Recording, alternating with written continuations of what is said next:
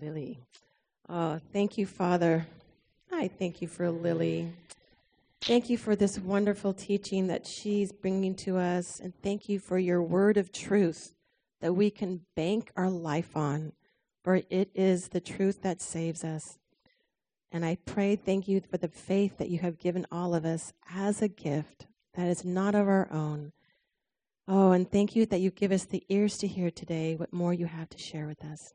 And may we continue in our growth process and get stronger in faith in you. Amen. Amen. Well, good morning. And hello, chapter 4. Today marks actually our 5th week, which means for me I'm halfway done of my 10 weeks of teaching and exploring Romans together. And so I thought today we would take a few moments to do more of a grand review, just to tickle our memories of where we've been so far. So, chapter 1, we found the gospel, which is the good news that Jesus came to earth, he died for our sins, and because God raised him bodily from the dead after he was crucified, he was therefore proven to be God's Son and Lord. And so this good news came and became the power of God for salvation to everyone who behaves. I'm glad you laughed. Because no, what is it? It's for everyone who believes. Thank you. For everyone who believes. And this would be Jews and non-Jews alike. We all come to God in the exact same way, through belief or faith. But also in chapter 1, Paul talks about God's wrath being revealed against ungodliness, wickedness, suppression of the truth. And that started a whole discussion that embodied really the second half of chapter 1, all of chapter 2, and the first half of chapter 3. And the point of that discussion is that every human being is without excuse for not honoring God and for not being thankful to God. So no one is righteous. God's perfect law silences every mouth, and there we were, in a predicament with eternal consequences. And so God's law had done exactly what it was designed to do. It silenced our excuses, it exposed our addiction to sin, and it led us to look for a solution, which, yay, we got to finally last week, Romans 3:21 through 31.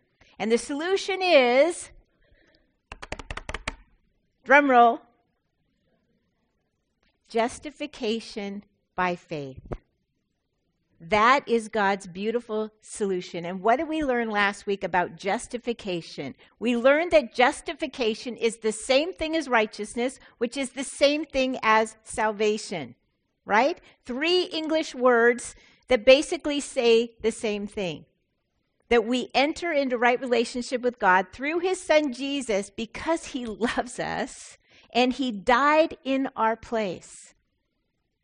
On the cross,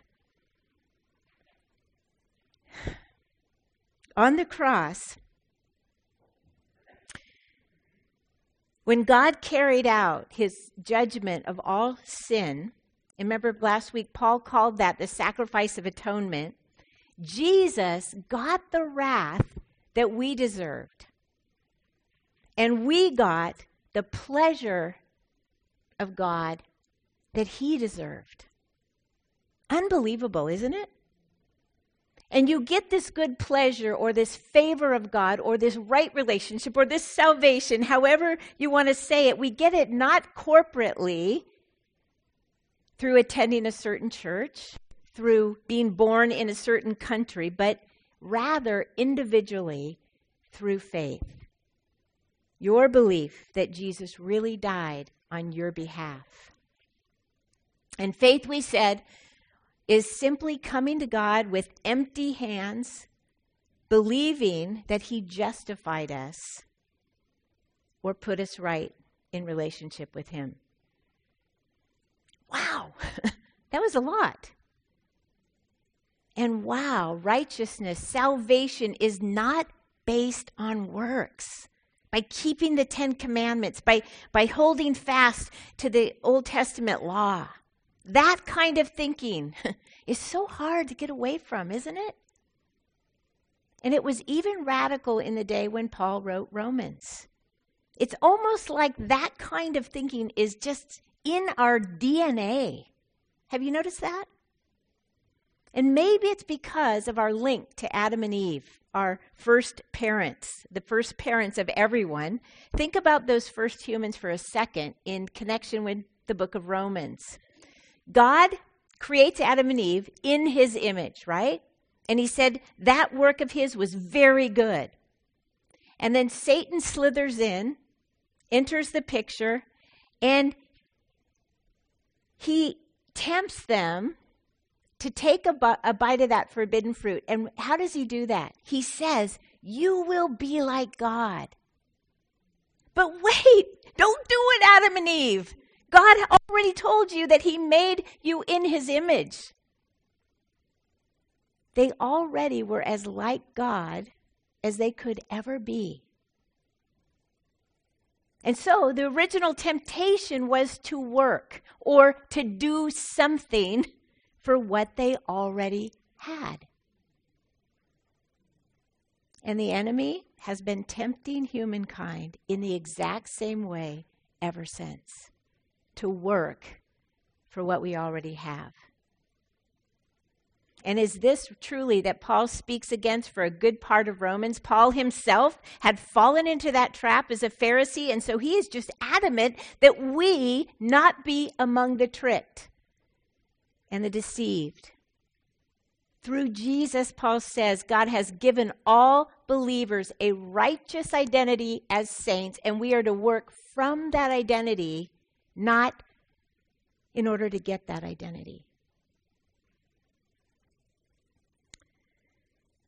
So last week in Romans chapter 3, Paul argued that point theologically, and now in chapter 4, Paul goes on to back it up historically by bringing in 2 Old Testament examples. And it just seemed to me that it was a bit like Paul, the author, isn't quite satisfied yet that his case for justification for faith is quite airtight. And so with this in mind, it seems to me that we are like in a courtroom now in chapter 4. Paul is the defense attorney, and he calls in these 2 witnesses to the stand in an effort to lock in his case that he is making for justification by faith. Paul, in essence, is saying, hey, righteousness by faith is not some new theological fad. It has its roots all the way back in the book of Genesis. These 2 witnesses that he calls are Abraham and David. And this is brilliant, I think, and I think you'll see why. So first, Abraham, I mentioned briefly last week with regard to the covenant or the promise that God had made to Abraham. Let's read that promise again. I will make you, Abraham, a great nation, and I will bless you and make your name great so that you will be a blessing. And I will bless those who bless you, and the ones who curse you, I will curse. And in you, all the families of the earth shall be blessed. That is a whole lot of blessing, isn't it? What a promise. God's purpose for Abraham and Israel, the nation that he had promised, was for them to receive blessing and then to distribute blessing. Think about this. Do you think that God still has embedded blessing in his people with the same exact purpose? To bless others. Check out Galatians 3:9 sometimes. The fulfillment of the promise, though, didn't happen immediately, did it?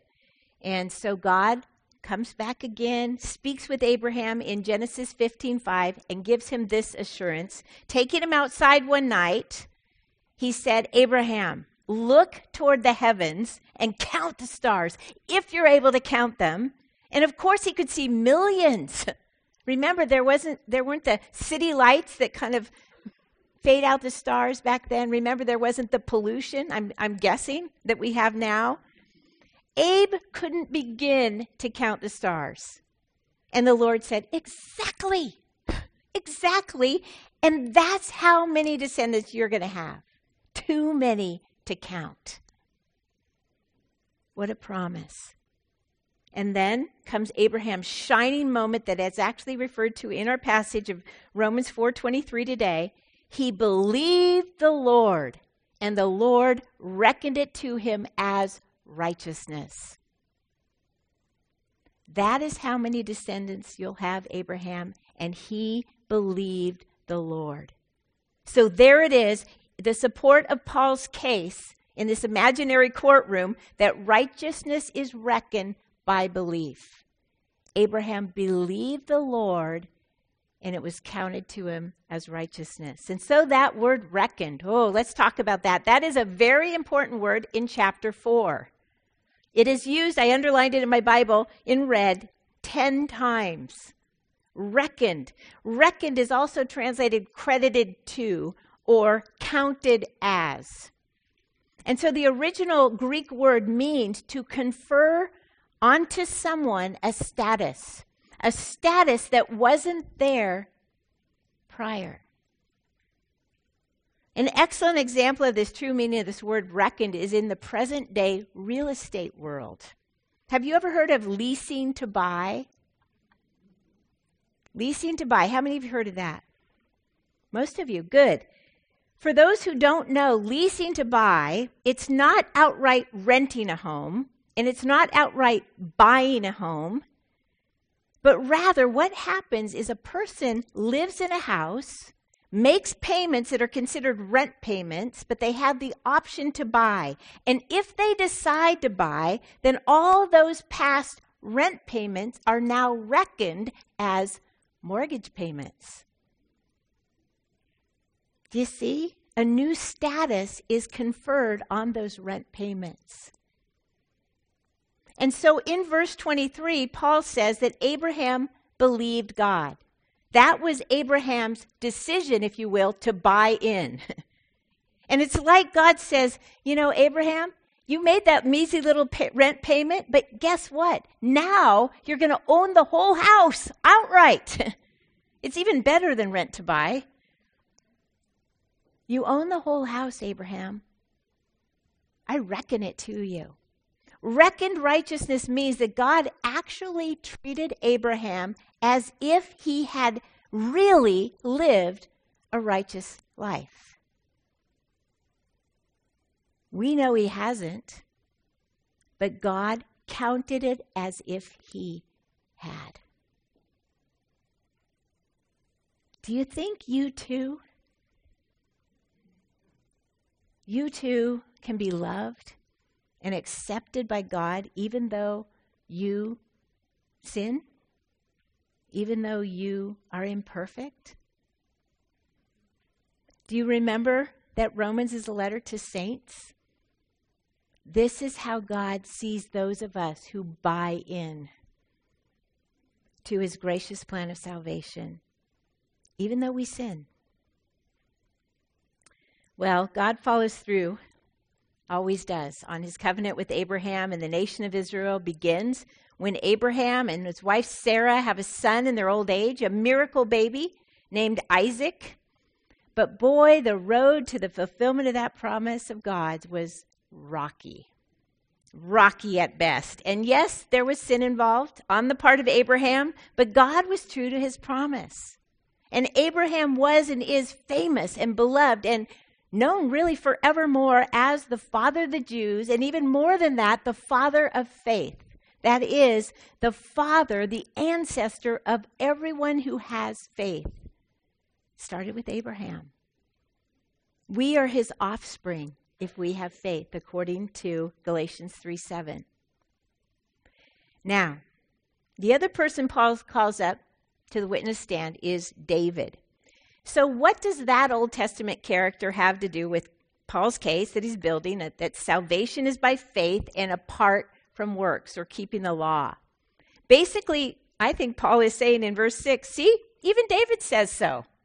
Well, this is how he actually says it. He says, so also David speaks of the blessedness of those whom God reckons righteousness apart from works. And then he actually is quoting David. He says, blessed are those whose iniquities are forgiven and whose sins are covered. Blessed is the one against whom the Lord will not reckon sin. Did you catch that? God reckons righteousness. We've already said that. But the opposite is true as well. He will not reckon what? Sin. And so David is one of Paul's chief witnesses of his case for righteousness by faith alone. David, a revered king of Israel of past, he came along 14 generations after Abraham. And under David's rule, Israel had indeed blossomed and flourished and into this great nation that God had promised in his covenant with Abraham. They were a great nation by now. David had so much to be proud of. He had expanded Israel's borders. Jerusalem had been established as the capital city. And right at the center of Jerusalem was that Ark of the Covenant that we studied about in our study of Moses, that symbolized the very presence of God living in Jerusalem, living in this great nation of Israel that God had formed. That was there. That was a focal point during his time. And on and on and on. David was a great king. Israel was blessed. And I can just picture, you know those Life is Good t-shirts? I can just picture David at that time, wearing Life is Good. And they have those cute little stick figure guys on there. And David's stick figure would be dancing, and because we know David loved music. He wrote most of the Psalms, and we know he loved to dance. But maybe life was a little bit too good for David. Perhaps you know the story. Besides having so many reasons to be proud, David also had plenty of which to be ashamed. He, for one, was an adulterer. He was a conspirator and then a murderer. David actually killed a husband. He killed a man that was his faithful and loyal subject in order to officially steal his wife after David got her pregnant. Pretty bad. But through a process of God's divine conviction and repentance and the consequences of losing that child after 7 days of life only, this beloved and yet sinful king made the most wonderful discovery of his life. And that is, as he wrote, the immense blessedness of one to whom God credits righteousness apart from works, apart from anything he does. Look again at verses 7 and 8. Paul is actually quoting Psalm 32 that David himself wrote. Blessed are those whose iniquities are forgiven, whose sins are covered. Blessed is the one against whom the Lord will not reckon sin. Did you notice that David does not say, blessed are those who do not sin and through obedience have avoided sin? No. He admits that he has iniquities, doesn't he? And don't we all, if we're honest? We may not have blatant sins like David did that others see, but God sees our thought life. And perhaps you know that Jesus really leveled the playing field with that in Matthew 5 as he equates our thought life with actually having committed the sin. Jesus said murder is hating your brother or your sister. Jesus said adultery is looking with lust at another human being. But David's sins, they are famous. They are written down. They are preserved through the ages. Wow. How would you like that? And yet, how does he still know that he is blessed and is obviously so amazed, isn't he, that the Lord will not reckon his sin against him? There's that word again, reckon. Being in the state of reckoned righteousness means that your sin is not counted against you.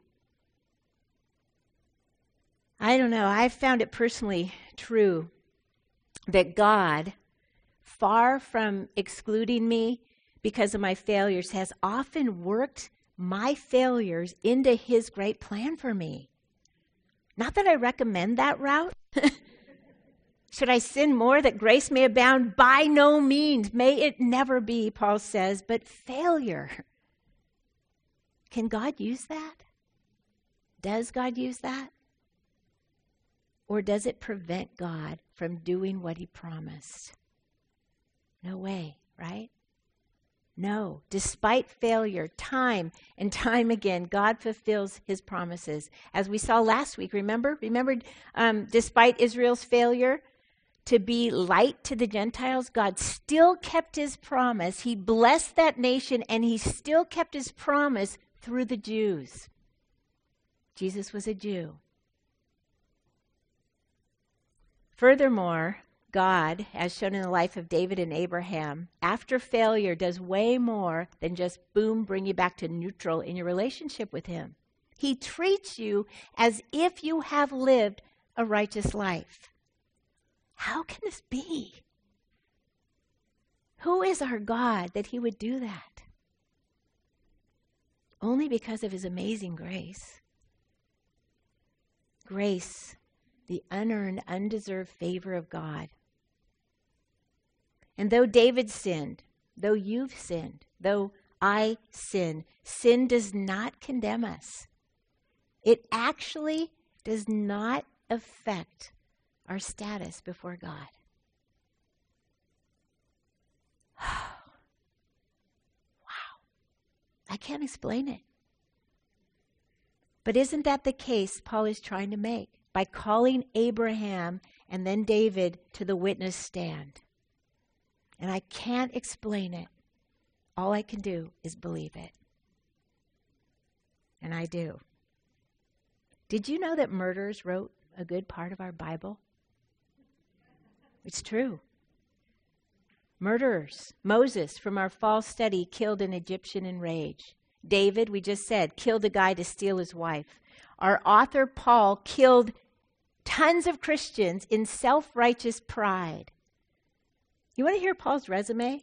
Imagine, do you think he'll get a job? Listen to this. I put many of the saints in prison, and when they were put to death, I cast my vote against them. Many a time I went from one synagogue to another to have them punished, and I tried to force them to blaspheme. Blasphemy is punishable by death, by the way. In my obsession against them, I even went to foreign cities to persecute them. Think you'll get a job? Writing 3/4 of our New Testament? Doesn't feel likely, does it? So think about this. The oldest biblical text that we have is the Dead Sea Scrolls, right? 2,700 years old. What do you think is God's reason for putting the faults and the failures of his own people down in writing and then miraculously preserving them all through the ages? Is it to keep us from sinning?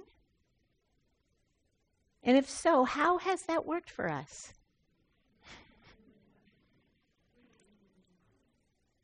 Or is it to display God's grace in reckoning the Bible characters righteous, treating them as if they have lived righteously, and thereby drawing us as sinners to himself?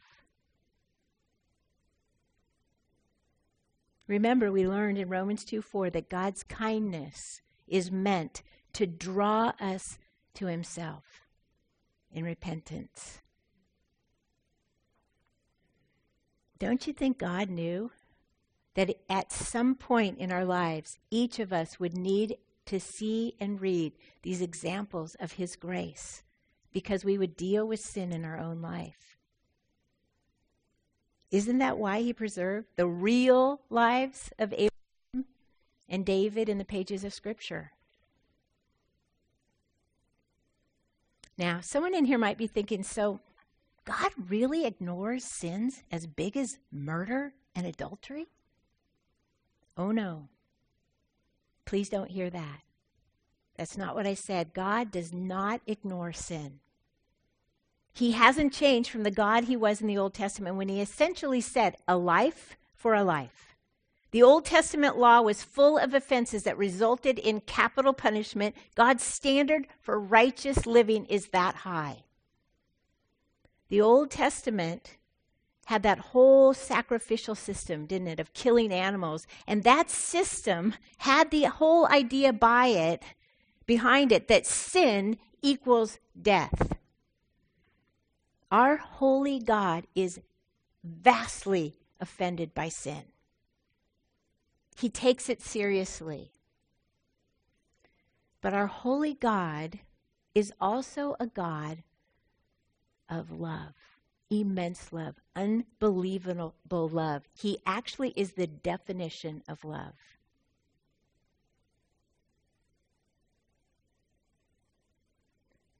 For God so loved the world, say it with me, that he gave his one and only Son, that whoever believes in him will not perish, but have everlasting life. You guys, you and I are the blessed recipients of that love. And love makes a way where there seems to be no way. And the way that God made was Jesus, who said, I am the way, the truth, and the life. No one comes to the Father except by me. And then he died on the cross. And he was the final sacrifice. The sacrificial system ended. There was no other sacrifice needed, according to the book of Hebrews. He paid it all.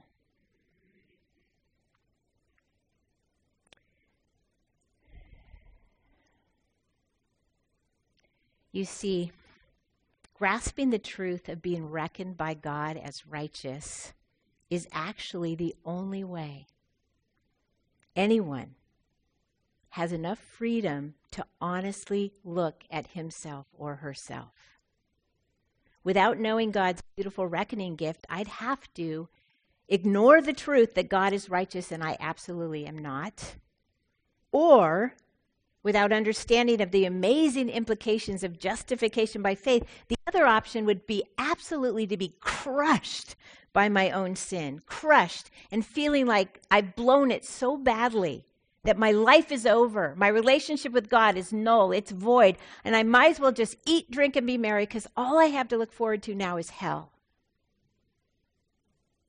Those would be my only two options: to ignore my sin or to be in complete despair over it. Remember last week, though, our passage, but now, the righteousness of God has been disclosed, the righteousness of God through faith in Jesus Christ for all who believe.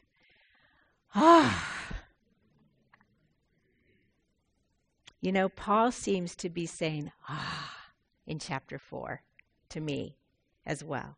As he circles back then, after talking about Abraham first, then David, he circles back now to Abraham's story, and he talks about Abraham in this glowing way.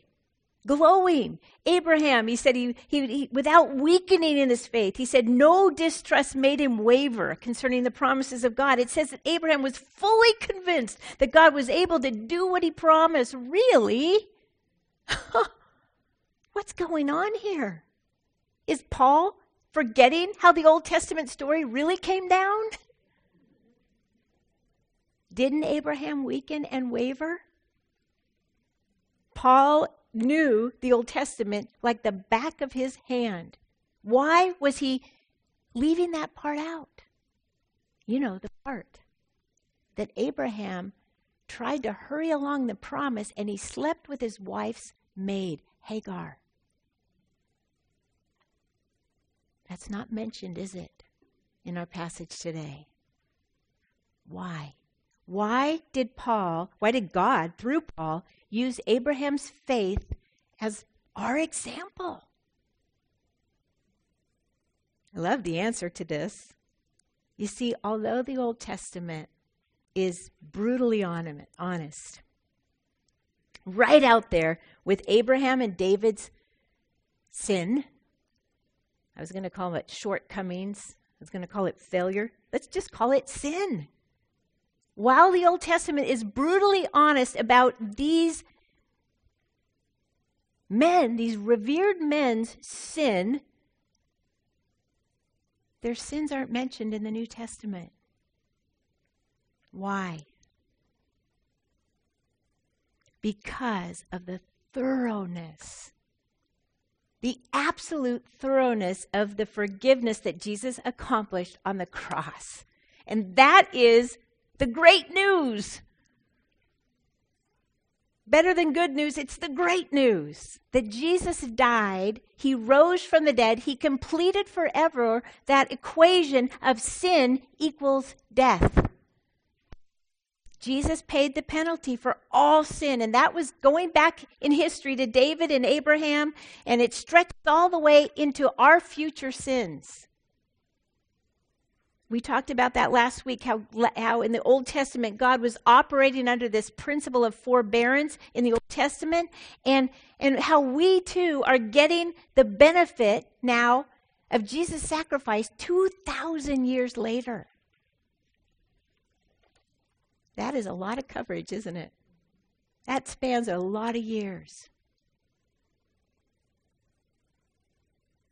Their sins aren't mentioned in the New Testament, Abraham's and David's, because the blood of Jesus causes the Father to forget the sins of the people of faith.